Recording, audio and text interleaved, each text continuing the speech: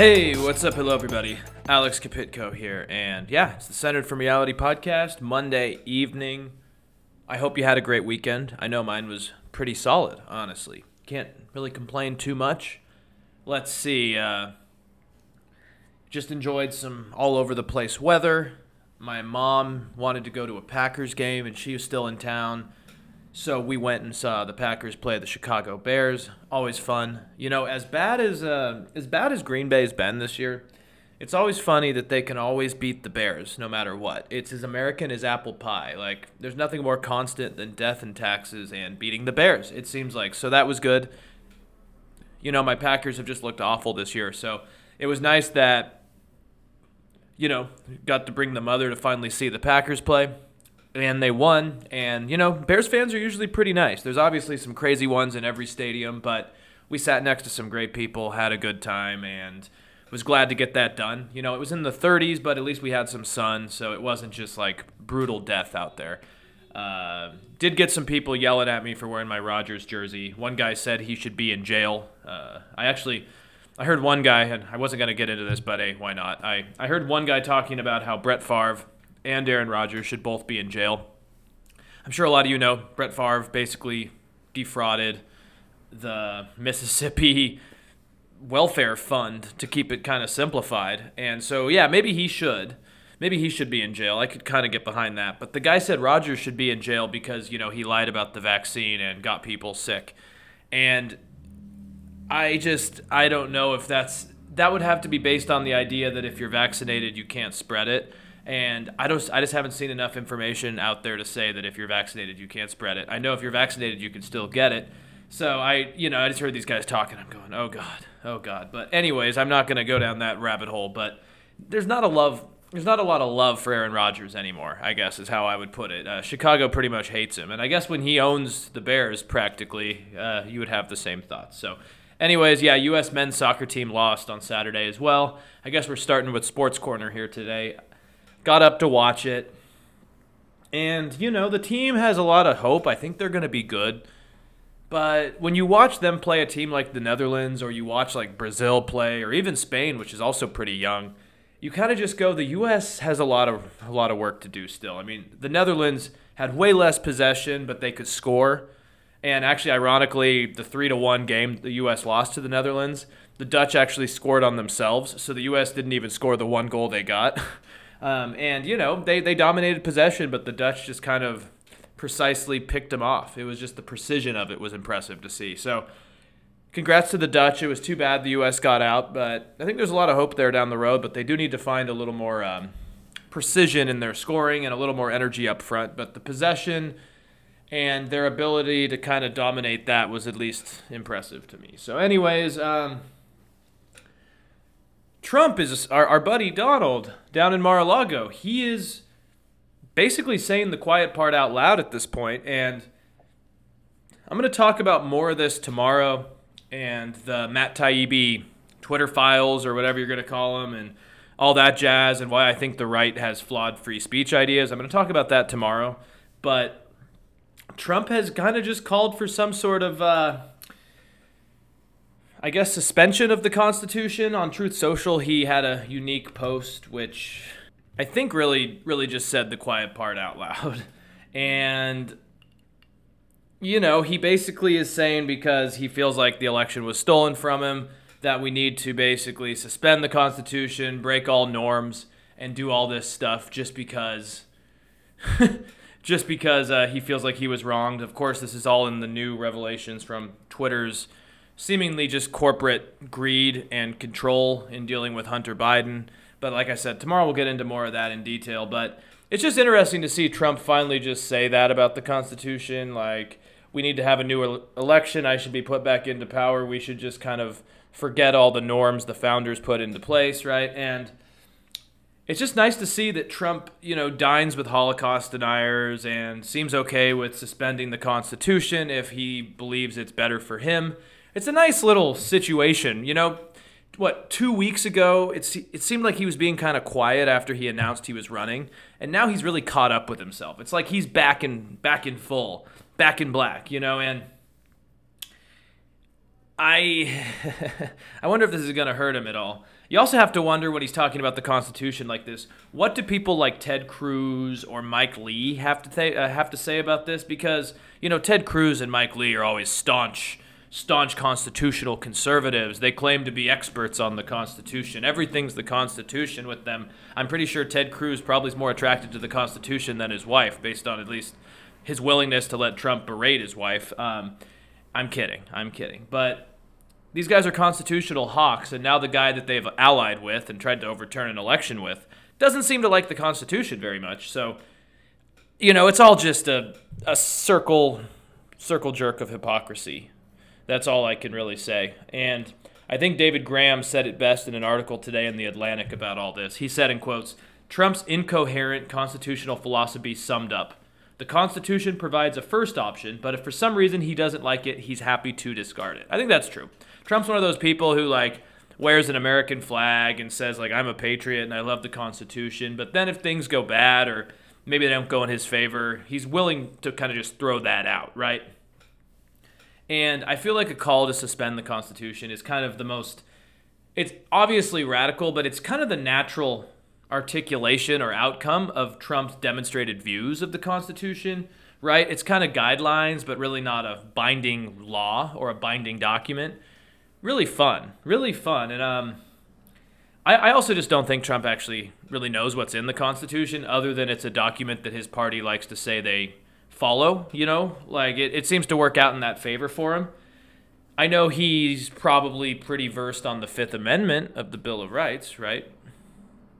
Or the Second Amendment, and maybe his flawed view of the First Amendment, but this just shows me that the Constitution, like a lot of other things, is just kind of a symbol for people like him, and they don't actually care about it whatsoever. Again, I don't know if this is going to hurt voters. We'll talk about the free speech and the nihilism that I think leads to this tomorrow, but none of this surprises me anymore. Maybe I'm becoming a nihilist too. Just nothing matters, but fun times. Anyways, another little quick thing before we move on to the main topics, which are the Georgia runoffs. Some interesting revelations of Russians fighting Russians in Ukraine, kind of part of the Ukrainian cause. And then I want to talk about Iran and some flawed reports about the morality police going away and why I don't think those reports are genuine or accurate. But anyways, there's been a report, I guess you could say the first published report about the World Cup so far and greenhouse gas emissions. And apparently, and I didn't know this until yesterday, but apparently there were hopes that this was going to be some carbon neutral event. There's an irony about that to me, as a carbon neutral event in Qatar, which is a huge oil country, right, in the desert. So think about all the electricity you have to cool all this stuff down and all the workers. Carbon neutral seems like the antithesis of Qatar to me, but I guess that was a big goal. But published last year, FIFA and Qatari organizers basically put out a report estimating that the World Cup would generate 3.6 million tons of CO2 emissions, which definitely adds up more. Again, hopes of a neutral World Cup were literally something they were talking about. 3.6 million tons to me doesn't sound like that, and apparently it would be some of the most ever. And anyways, it makes sense, though, if you think of the event having thousands of fans, all the electricity to do that, new stadiums built, the middle of the desert. Yeah, that's not going to probably be carbon neutral, I'm sorry. And anyways, apparently FIFA and the Qatari organizers actually really underestimated this report of 3.6 million tons of CO2 emissions. I don't know if it was intentional or they're really bad at what they do or it was just a bad way to do this analysis, but there's another report in May of 2020 by Carbon Market Watch, which is, I guess you could say, a climate watchdog, and it found that the official forecast failed to account accurately for the emissions generated. And The Economist notes that it seems like the true emissions would be closer to 5 million tons.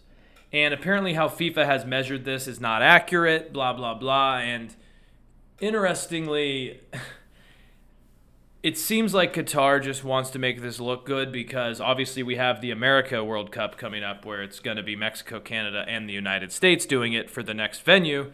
And I think they want to look good or maybe make themselves not look quite as bad. But like I said at the top of this little segment, it's really hard to ever imagine carbon neutral in a place that's kind of runs on carbon, basically, So just another fun thing is the Qatar World Cup is breaking more records.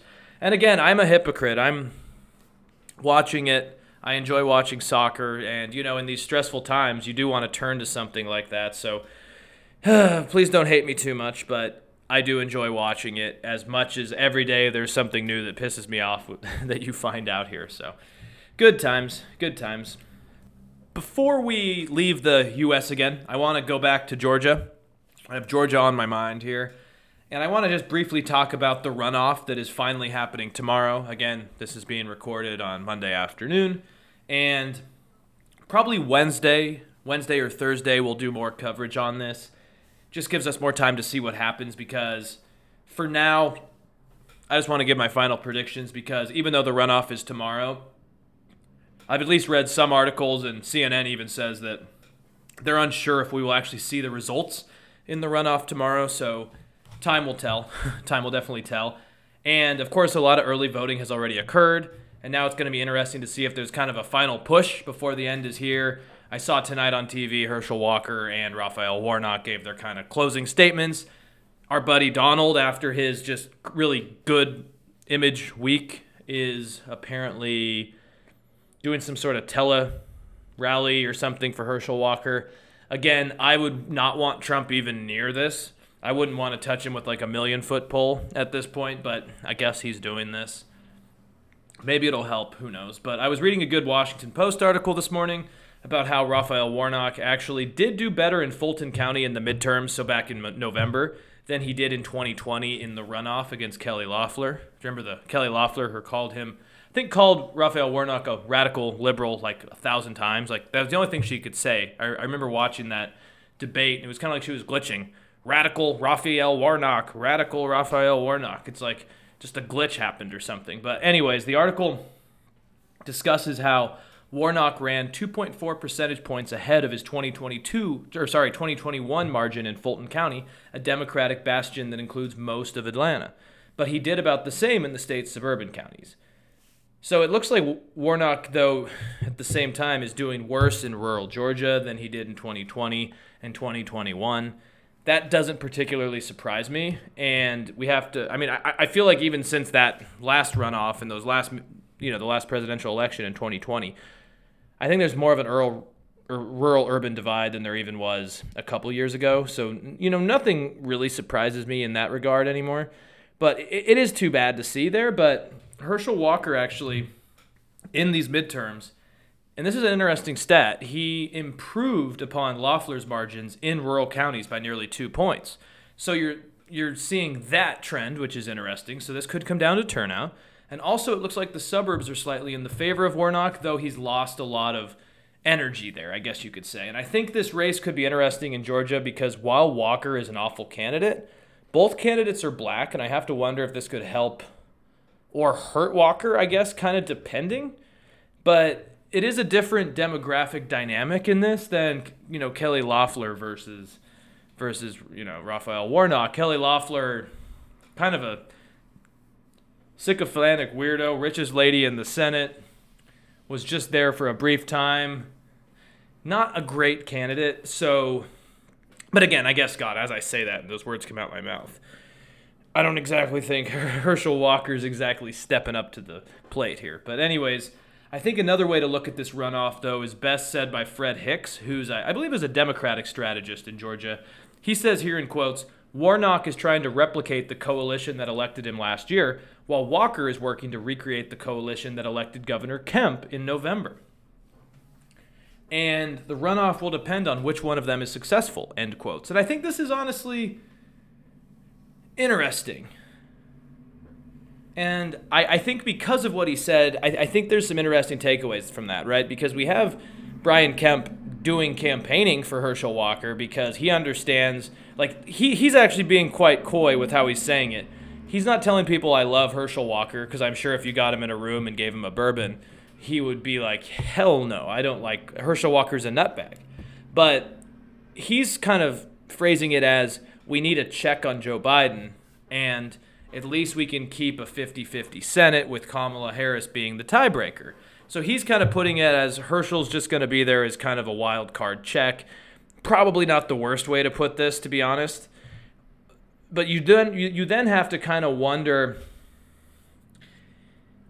though predictions are difficult, are the same people that voted for Kemp really going to want to turn out for Herschel Walker, who's just kind of a sad candidate, right? I don't think Herschel Walker can really recreate the popularity and the coalition that elected Kemp. From the understanding I have of the midterms, Kemp appealed to moderates and independents as well as Republicans. He's also kind of a standard Republican with broad support in Georgia. He's not seen as one of the Trumpy nuts. Like, while he probably agreed with Trump on things, he was able to certify the election for Biden, and he doesn't seem to believe all of Trump's BS. And Walker is complex because his campaign prior to, I guess, the tele-rally tonight has kind of not asked Trump to campaign over the last few weeks. But then at the same time, Walker is kind of a creation of Trump. And it's clear that Walker's more on the Trumpy Fox News side than the Kemp just like, I'm a standard Republican who cuts taxes and blah, blah, blah. And it seems like this campaign wants everything and may not get anything, right? Like, the Walker campaign is complex. And first, I think if the Senate was actually impacted by this more, so let's say like if Walker wins, they control the Senate, I think it would be different. I think Republicans would come out to vote for him so that the Republicans could control the Senate. That would be huge. However, all of this is not that important in the grand scheme of things for Republicans, because all this will do is decide if Democrats have one extra seat or if VP Harris is the tiebreaker. And I don't know, but I think that would discourage more kind of moderate-minded people or people on the fence about voting for Walker to turn out, right? Like, I remember seeing the lieutenant governor of Georgia, whose name I'm forgetting at the moment, but he did mention that he could just not get himself to vote for Walker once he was in the voting booth. And you have to wonder, like, the guy who voted for Kemp, who's seen Kemp's record in Georgia, like it or not, is he really going to go, yeah, Herschel's really my brand, or I'm going to, it'd be also easier, I guess, to go the other way, is if, midterms, you're in the ballot box, looking at the ticket, and you're just like, oh, there's Herschel Walker. I guess he's a Republican. I'll vote for him. He's on the ticket with other people like Kemp I like. But now you have to go out of your way to vote for this guy who likes to talk about vampires and werewolves, and he has this weird story about like the monkey and the grass being greener, and I don't know. It's like, it seems like English is his second language, and it's kind of troubling. And I just wonder how many people will do that, where they're like, yeah, I already voted in the midterms. I'm not going to go out for Herschel Walker. And also, it seems like the RNC and others have somewhat kind of given up on Walker as well. So I could be wrong, but I think this is going to be in Warnock's favor going forward. Also, there's a Politico article from today, which seems to echo my thoughts. The article's called, in quotes here, "Republican Hopes Fade as Warnock Momentum Picks Up in Georgia." And it discusses how the outcome will inevitably be close. Obviously, it was close in the general. It'll be close in this as well. But right now, polls do indicate that Warnock is somewhat favored. And a lot of state Republicans do not see any reason to believe the opposite could be true. Like, I don't know if over the last couple of days, Herschel Walker's done anything to get people to go, oh, hell yeah, I want to vote for that guy now. The article also notes here in quotes that there's been little polling of the runoff, but a CNN survey released Friday showed Warnock with a narrow lead over Walker among likely voters, 52 to 48%. Independent voters broke for Warnock 61 to 36, according to the poll conducted by SSRS from November 25th to the 29th. And, I do know a lot of the people that would probably be voting for Trump or Warnock would also give CNN the middle finger and not even listen to them. So I don't know if, like, those polls are actually very useful for us. But at the same time, I also do see libertarians who voted for that third-party candidate who are definitely not going to vote for Walker. Like, libertarians turn out for unique type of people, and look, Herschel Walker's not a libertarian. He's, like, completely the opposite of anything close to that. And also, like other MAGA-inspired candidates, Herschel Walker seems to appeal to a very specific group of people. Again, not the ones that the independents like, not the moderates or the center-right type of people like myself. Also, let's just be honest. The elephant in the room, elephant in the room, right? Republicans. But anyways, it also does not help that Walker even seemed to confuse which branch of government he was running for. And also, he said he would make the United States the best state in the United States.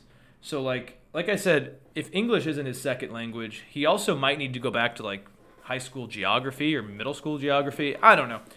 I just really hope, for the sake of all sanity, that Walker doesn't win here.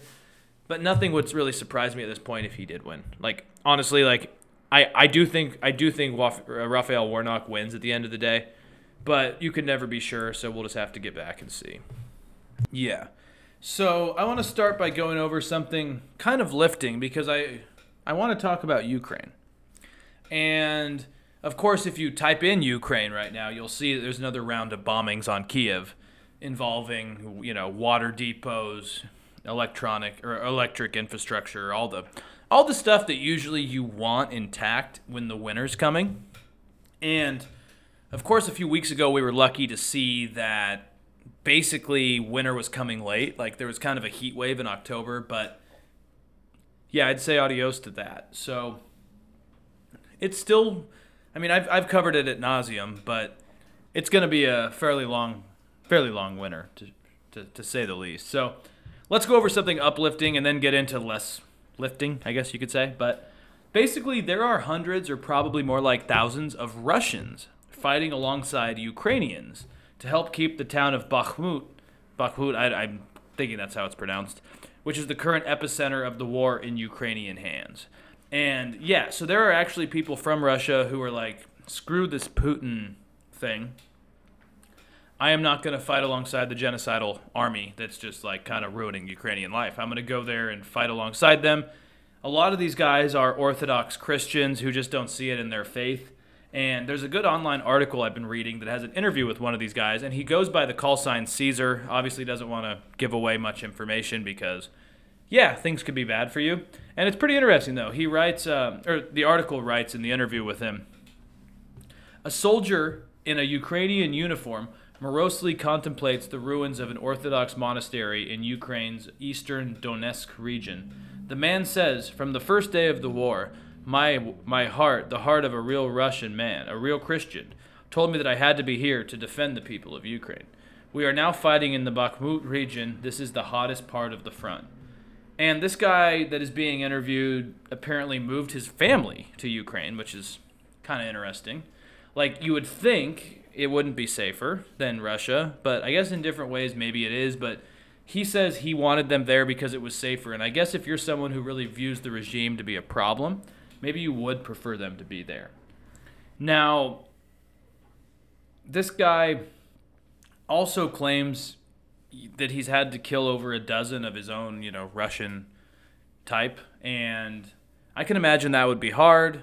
He's also basically expressed the thoughts of like, once we help the Ukrainians, we're going to take this back to Russia. And that brings up some interesting questions in my head about, like, obviously there's only about 1,000 of them at the max, I believe. So it's not going to be some giant, like, civil war in Russia.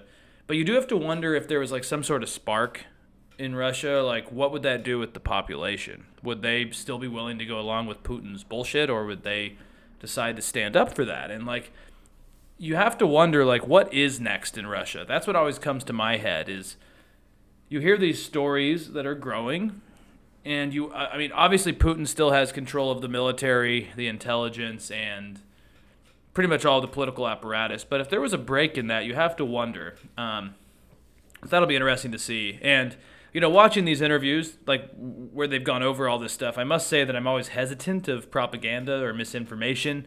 The fog of war seems to do that. So, of course, you see a guy call sign Caesar talking about how he's a Russian killing Russians. You always do have to be skeptical because I remember there was the Ghost of Kiev at the beginning, who, from what I understand, was completely a fabricated story that was meant to kind of energize Ukrainian propaganda. So, or maybe not Ukrainian propaganda, but the Ukrainian war effort. Just give people some energy. You know what I mean? And so it's always good to question these things. But from everything I've seen, I think this would make sense that there are Russians who are just like, no, I have family in Ukraine. Because I guess this guy that they interviewed actually had family. When he was visiting them, it really made him kind of go like, yeah, this war shouldn't be happening. And like I think that really appeals to a lot of Ukrainians themselves to basically go like, we and Russia all have things in common. And so you do have to wonder if things get worse, what happens. And now I will say also, staying on the war thing for a minute, is apparently Ukraine launched some drone strikes deep into Russian territory. One was on an airbase. That's good or bad. I think it's good, but I never feel too comfortable when I see these type of escalations. But I've seen Russian videos that have been put out looking at some of these strikes, and it looks like the Ukrainians are not effing around, is what I would say. And the Kremlin has said, in quotes, Ukraine launched strikes deep inside Russian territory, and I'm sure that's making Putin angry. Do they retaliate? I don't particularly know at this time, but again, what we do know is that things are a complete mess right now. Now, sticking on Russia for a minute, this might be a little bit longer episode because we still have to talk about Iran next, but apparently Europe and the United States started enforcing a price cap, which is intended to limit Russia's oil income, which I think is probably a good idea, but we'll have to see. And of course, Russia's threatened to cut supplies, blah, blah, blah, blah, blah, the same thing. But Reuters writes here, the Group of Seven price cap on Russian seaborne oil came into force on Monday as the West tries to limit Moscow's ability to finance its war in Ukraine. But Russia has said it will not abide by the measure, even if it has to cut production. The price cap to be enforced by the G7 nations, the European Union, and Australia comes on top of the EU's embargo on imports of Russian crude by sea and similar pledges by the United States, Canada, Japan, and Russia. And this is kind of interesting because, we know that a lot of places are getting Russian oil. We know the Indians are getting it, reselling it. It's not that surprising what's happening there. And it's interesting, though, because and this is something I learned, maybe a few weeks ago when I was doing some research for something else involving this, is that a lot of the world's shipping and insurance firms that deal with the transport of oil and Russian oil are located in G7 countries. And basically, Russia would have to abide by these price caps if it wants the countries that have the monopoly on oil shipping to do it. And so this would make it harder to keep raising prices if the Russians actually want to get it exported, right? And Reuters notes here in quotes that this allows Russian oil to be shipped to third-party countries using G7 and EU tankers, insurance companies, and credit institutions, but only if the cargo is bought at or below the price cap. Price caps in this case are probably a good idea because what we're seeing right now in the global economy involving oil prices is kind of a sham, and it's mainly caused by our good friends, the Russians, right now. And I guess when you do have some sort of control over how the oil gets places, you can do this, but I don't really know if it's actually going to do much in the long run, because a report out of Russia has said, in quotes here, a source who asked not to be identified due to the sensitivity of the situation told Reuters that a decree was being prepared to prohibit Russian companies and traders from interacting with countries and companies guided by the cap. Now, I think Russia will still cooperate with this, mainly because let's be honest.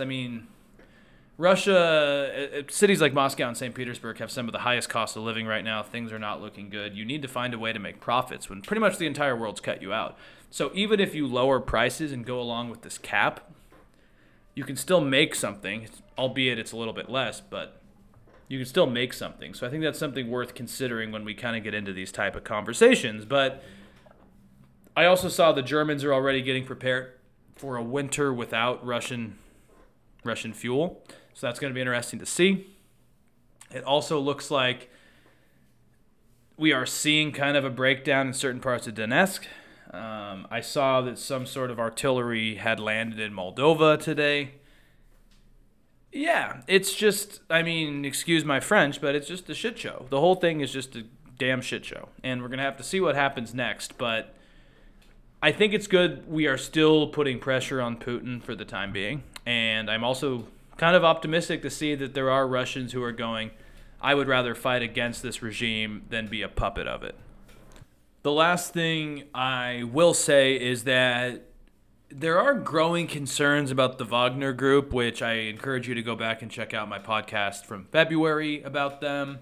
maybe it was March. Time's a circle at this point, but the Wagner Group with neo-Nazi ties, kind of allies of Putin, involved in a lot of the atrocities in Syria and Libya.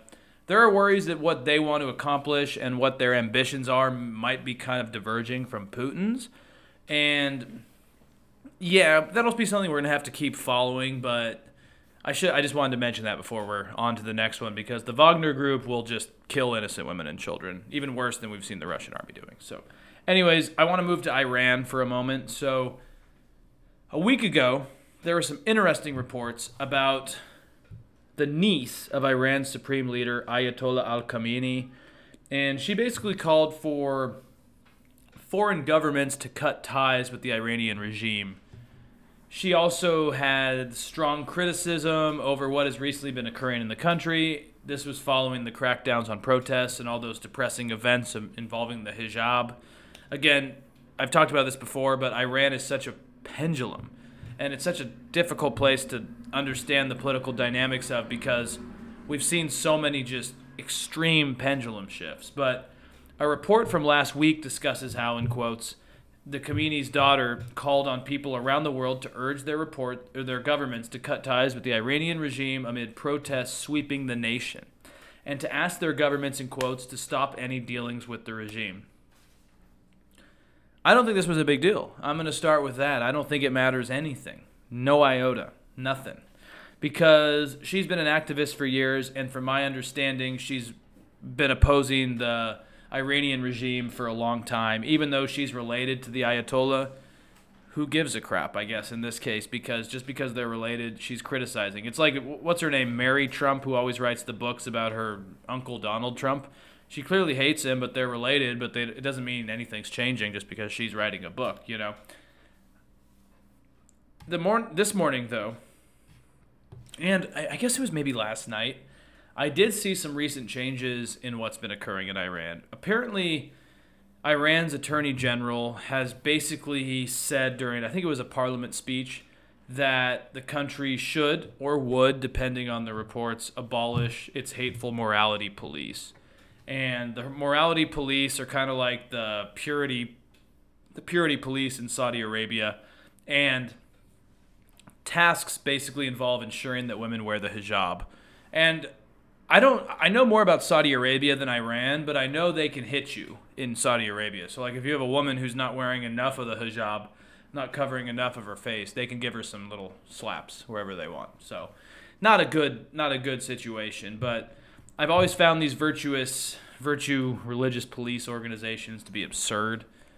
Again, we live in a fairly secular society here in the United States, so I guess maybe that just doesn't cross my mind, but it's just interesting how these things exist. It would just sound wild to be like walking with like a woman or like a parent or something who's a woman, and to be walking around in the city and the morality police show up and remind you to wear something over your face, and if you don't, there's punishment, usually physical punishment.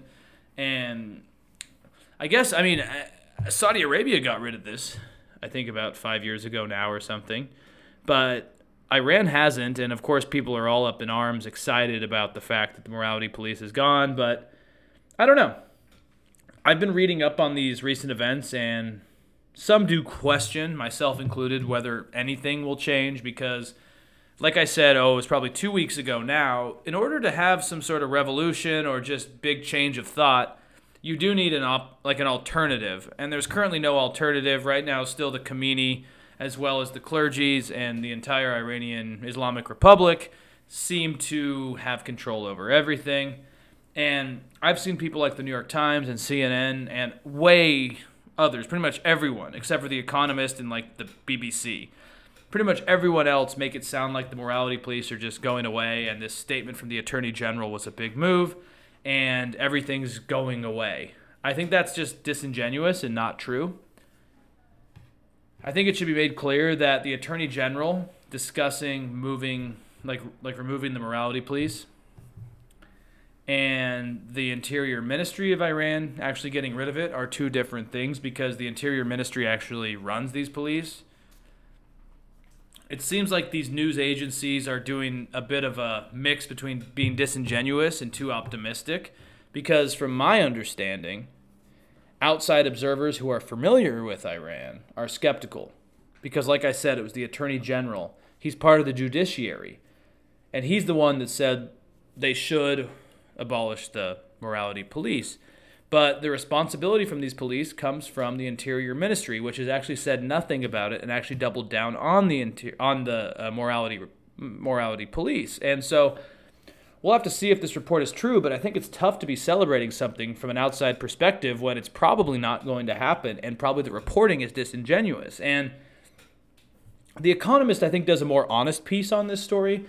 Maybe I'm biased. I love The Economist. I think it's the best outlet out there of giving you kind of a snapshot of everything. But the article gives more insight into what is really happening and why the morality police may be going nowhere. The article writes here in quotes, Ruhollah Khomeini, the founder of the Islamic Republic, called the requirement of women to be veiled the flag of the revolution. Lovely, right? So the regime's sudden decision to lower it has been muted. The Prosecutor General Mohammed Jafar Montazeri announced it during a parliamentary committee meeting.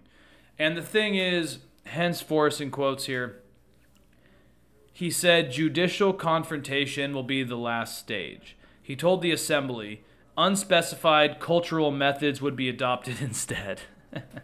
In another meeting, he said a decision would be taken by mid-December on whether to abolish the mandatory hijab altogether. And basically, this sounds to me like this guy was speculating in front of Parliament and putting out hopes and legislative goals. He wasn't saying this is going to happen. He also noted that judicial involvement would be the last case scenario. So to me, it sounds like this is all just the outside media hearing about this conversation and thinking it's happening. I do think it's interesting that they are having this conversation. Don't get me wrong. Like, clearly the protests, whether the regime and the Khomeini and all want to admit it or not, whether they say it, it looks like these protests are pushing them. But the clerics as well, it's interesting they're talking about this. Now, I don't like the line from this speech that talked about unspecified cultural methods being adopted instead of the morality police. I don't know particularly what that means, because if you do have an Islamic Republic led by someone like the Ayatollah, look, I don't think this guy's going to back down. And also, even the president of Iran right now, Raisi, is quite radical compared to the previous ones. And yeah, I think we're just wish casting. I've also read that people on the streets of Iran are not really celebrating either. Apparently the mood is really skeptical. There was one female protester, I think she was from Eastern Iran, who was quoted in an article saying basically, it's a little too little, a little too late. And also, it hasn't happened yet. I'm sorry, protester, but it hasn't happened yet. So we don't really know.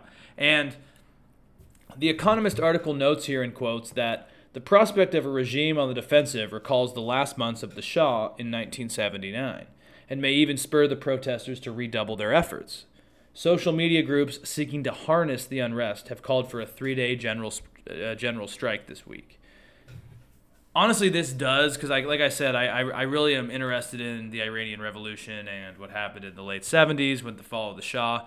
It did seem like once he realized he was losing, he started just kind of doing bullshit defensive recalls that really didn't amount to much. Now, I think it's different, again, because the Shah lost the military and lost his security forces. Here, it doesn't seem to be the case.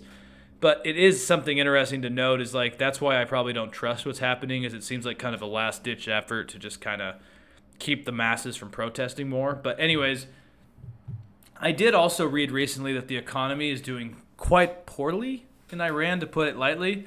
So striking almost really couldn't be an option for a lot of people, just because, like, that's a huge, I don't know if gamble's the right word, but that's a huge investment in your time and financial well-being in a place that maybe you can't do that. Like, I truly think Saudi Arabia, for example, is a lot different than Iran, because, like, they have a lot of the similar restrictions on the population, but also the wealth is much different in Saudi Arabia. And when the wealth is stronger, I think people are either willing to be complacent or fight. But in Iran, I think it could be the opposite right now. Now, before we move on, actually no, I should add before we move on. I wonder if strikes will happen, because we do have to remember that in the late 70s, the strikes on oil refineries were part of I guess you could say, the final Achilles heel that took down the Shah. So we're going to have to see about that. Now, before we move on, I do think that even if the morality police remain, there are definitely echoes, because Ebrahim Raisi, I talked about him, he's the hardline Iranian president, came into power, excuse me, unfortunately after a lot of sanctions were put back on Iran, the fall of the nuclear deal, etc. He did talk about, Raisi, that is, did talk about flexible methods, and I think that's something somewhat promising. I guess, ultimately, I just find Iranian politics, like I said, to be insane. And there's a crazy pendulum that swings boom, boom, boom, quite radically, is what I mean. You can't see me, so what I was doing didn't make any sense. But I remember learning in college, that was undergraduate college at Chapman, that in the 1930s, the last Shah, his father banned the veil, which now they enforce, and the Shah's father in the 1930s ordered his police to rip it off women's heads. Can you imagine that in Iran right now, that you're being told to take it off? Because right now you can get whipped if you have it off. But back then you'd probably get whipped if you had it on. Like, that's how, to me, that is a great explanation of the radical pendulum shifts that happen in Iranian politics and culture. I think the difference, or not the difference is, but just the distinction in Iran is that you have a very conservative Muslim rural population and a fairly educated liberal elite population in the cities, and that clash and those pendulum shifts just depend on who is kind of in power. Obviously, the Khomeinis took over significant power, so it's interesting. I think some of us just wonder when this pendulum is going to shift the other way again. Honestly, who knows? Because, like I said, I don't see the writing on the wall for another revolution. I do think the Iranian regime, while it blames the West, really has dug its own grave. Like, obviously, I don't believe the John Boltons and the Trumps and all these sanctions we did. I think they were problematic. But I do think the Iranian regime is entrenched and stupid. For example, outsiders have warned, and not just American outsiders, but even Middle Eastern countries have warned that the regime should loosen some of its most strict dress code restrictions. We've seen that happen in a lot of the Middle East. I think the Arab Spring was kind of a wake-up call, too. It seems to me like secularization is coming to the Middle East, and dare I remind us again that in Saudi Arabia, MBS, Mohammed bin Salman, actually did get rid of the purity police there. Something that was actually a big deal. One of the things I like that he did. Sorry, we got a loud vehicle out there. But it was something that I really liked that MBS did, was he got rid of the purity police because he realized it was not effective or necessary for the society they're trying to create. But ironically, as places like Saudi Arabia, which are quite fundamentalist, while they got rid of these things, Iran actually last summer stepped up patrols, increased fines for infringements, and issued a new morality decree. And the people are getting more disillusioned. I just don't know. I really don't know what's next, but it's going to be problematic. And what I have to say here, what I do truly have to say here, is that I don't think we're going to see the morality police going anywhere. That is something I am certain of, because unless the entire clergy and the current Islamic regime falls, there will always be some semblance of moral authority that is being enforced on people, whether they agree with it or not. So anyways, you can find me on Apple Podcasts, iTunes, YouTube, Podbean, Spotify, whatever else. Ran a little bit long today. I hope you guys have a great rest of your evening.